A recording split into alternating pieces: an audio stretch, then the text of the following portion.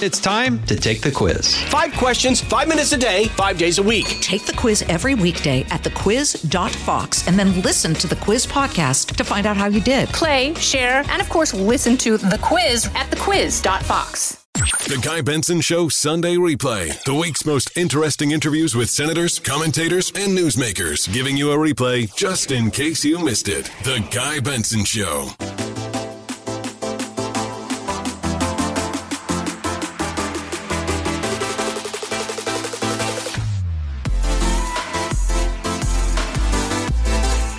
We are joined now by the Senate Minority Leader, Mitch McConnell, Republican of Kentucky, and Senator, it's good to have you back. Hey, glad to be with you, Guy.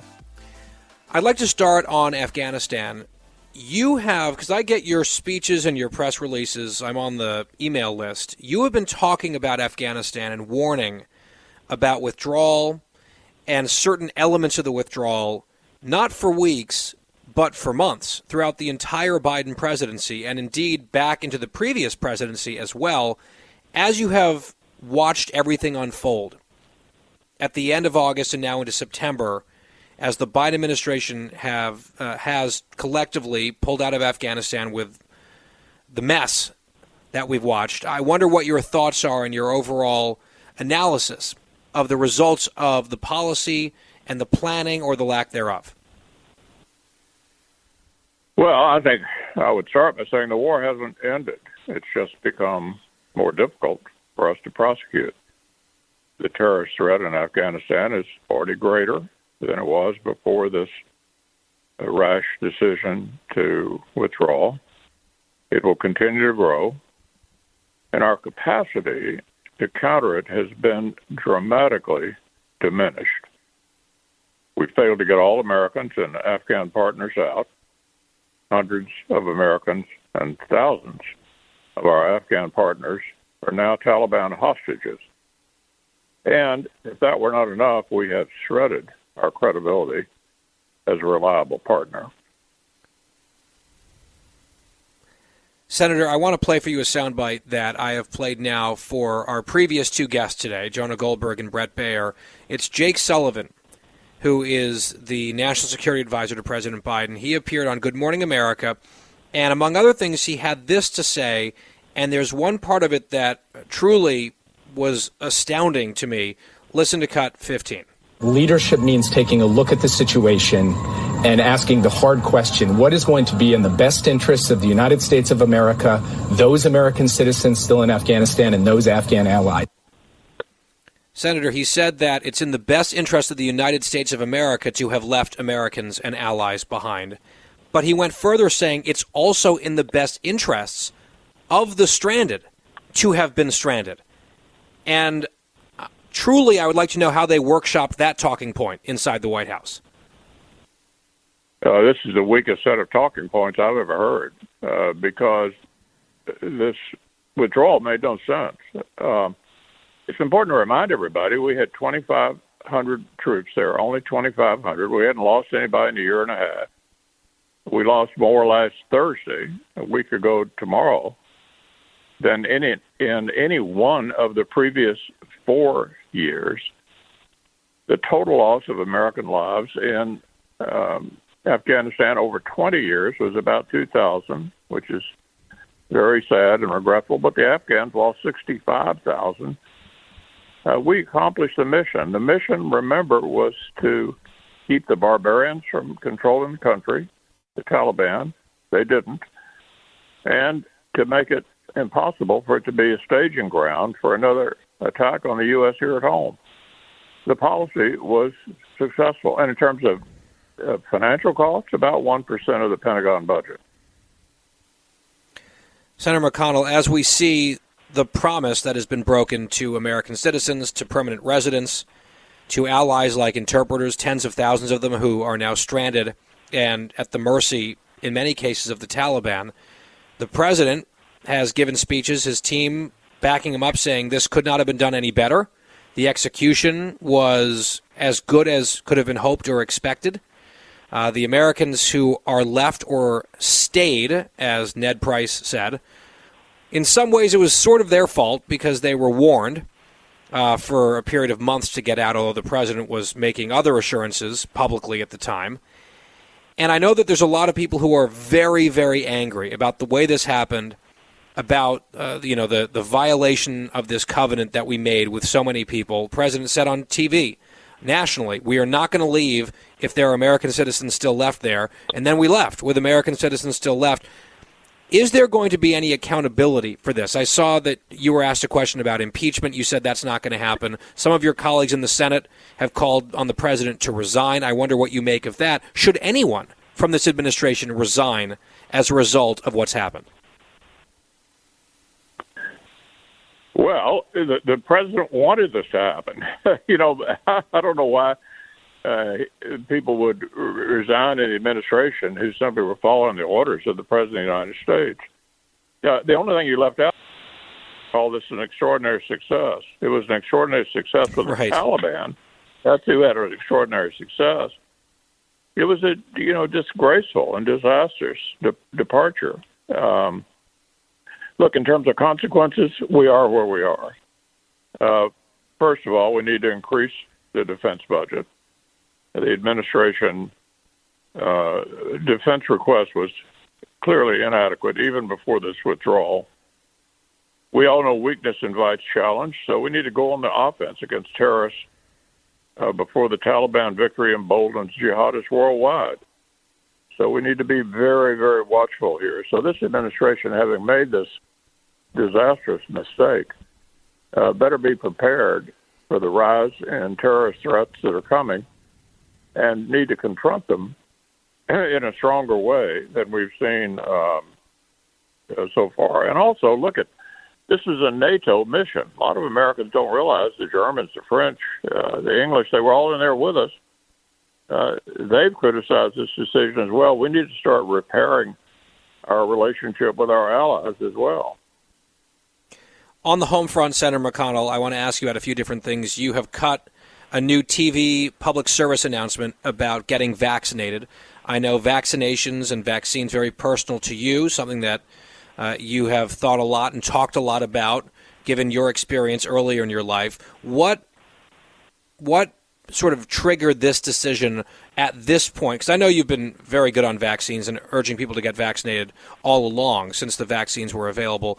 Was there something in particular that drove you to cut this PSA now? Well, the experience I had earlier in my life is I was a polio victim, and so I've studied that disease, and I know it took probably 50 years to find two vaccines that work. It has succeeded. We've largely eradicated polio in the whole world. I was thrilled at the success of developing three highly effective vaccines in less than a year, which we did as a result of Operation Warp Speed, which we funded last year.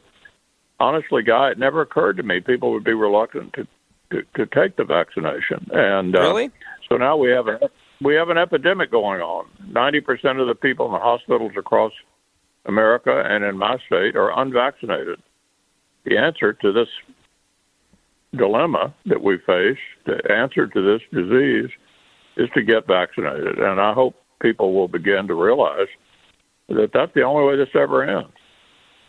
Yeah, there's a young guy that I follow on Instagram who's young and very healthy, and he posted today that he's on day 11 of a COVID infection.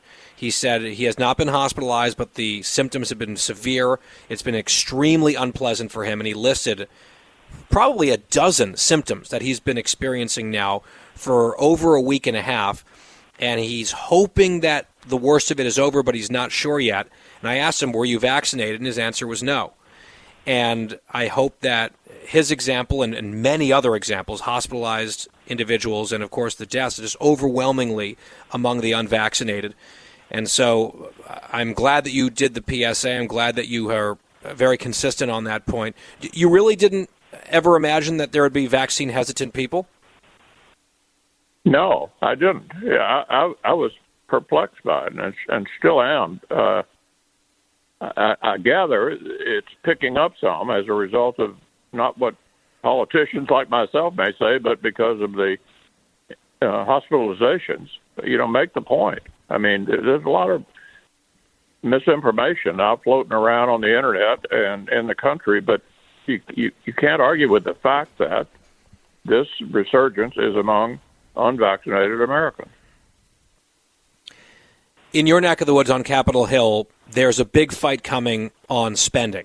The Democrats want to force through on a party line vote through reconciliation $3.5 trillion in spending at least. I know that there's some scorekeepers who've said it could be $5 to $5.5 trillion. There's a handful of more moderate Democrats saying we're not sure about those top line numbers. We're not sure we want to spend that much money.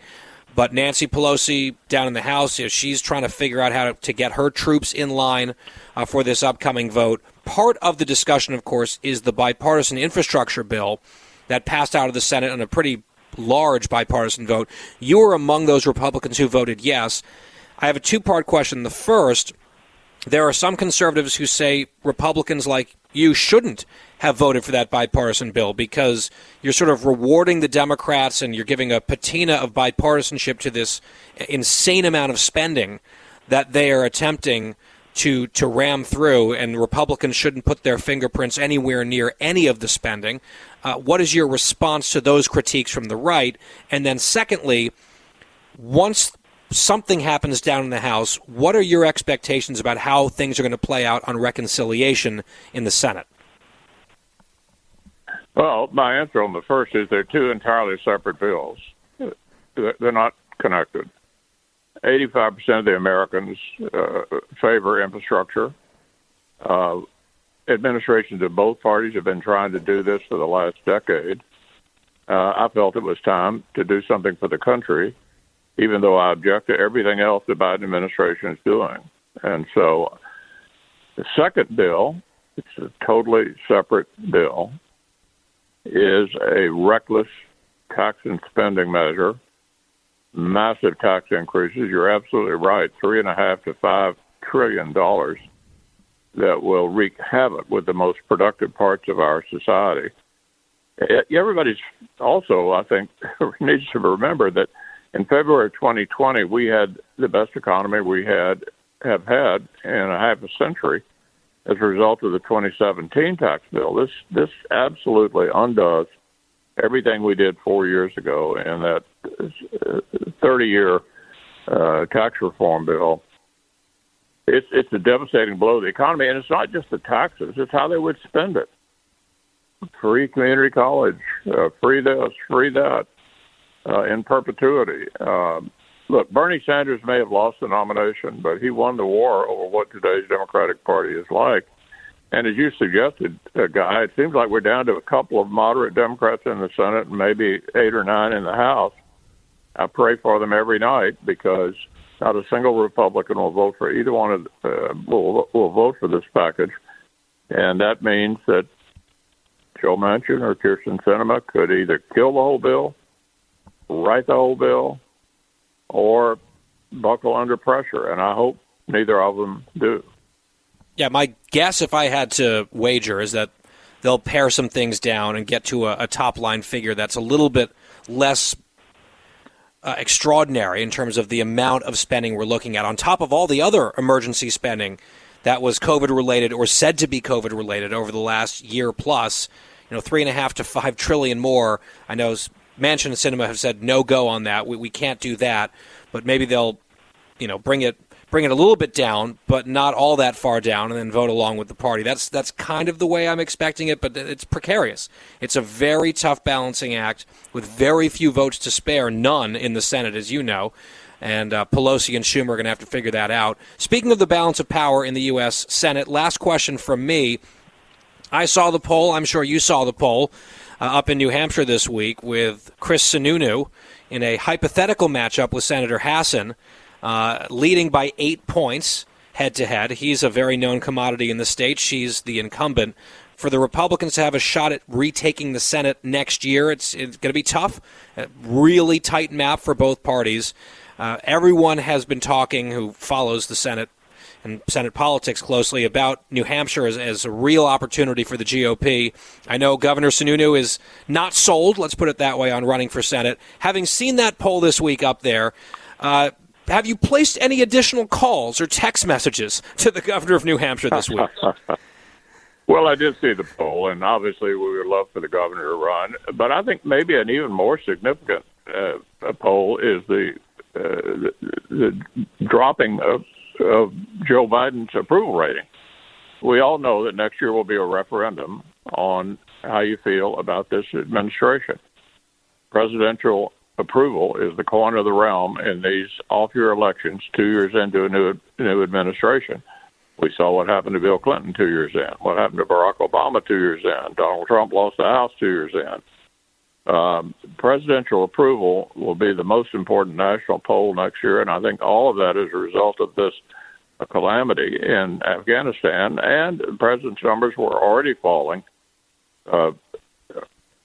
indicate that the atmosphere for a very, very good election for Republicans in both the House and the Senate next year is highly likely and consistent with American history.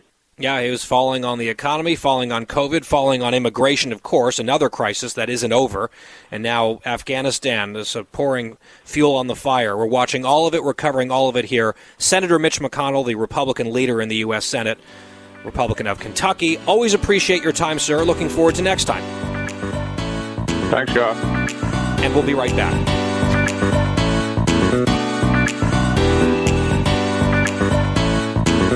That was this week's edition of the Guy Benson Show Sunday Replay. For more Guy Benson Show, go to GuyBensonShow.com or wherever you get your podcasts.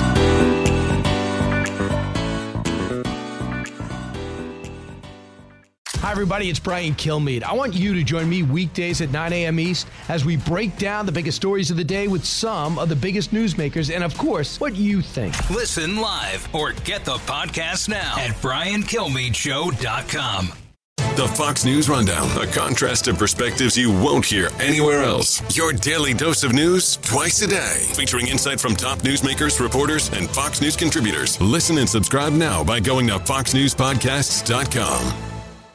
Listen to the show ad-free on Fox News Podcast Plus, on Apple Podcast, Amazon Music with your Prime membership, or subscribe wherever you get your podcasts.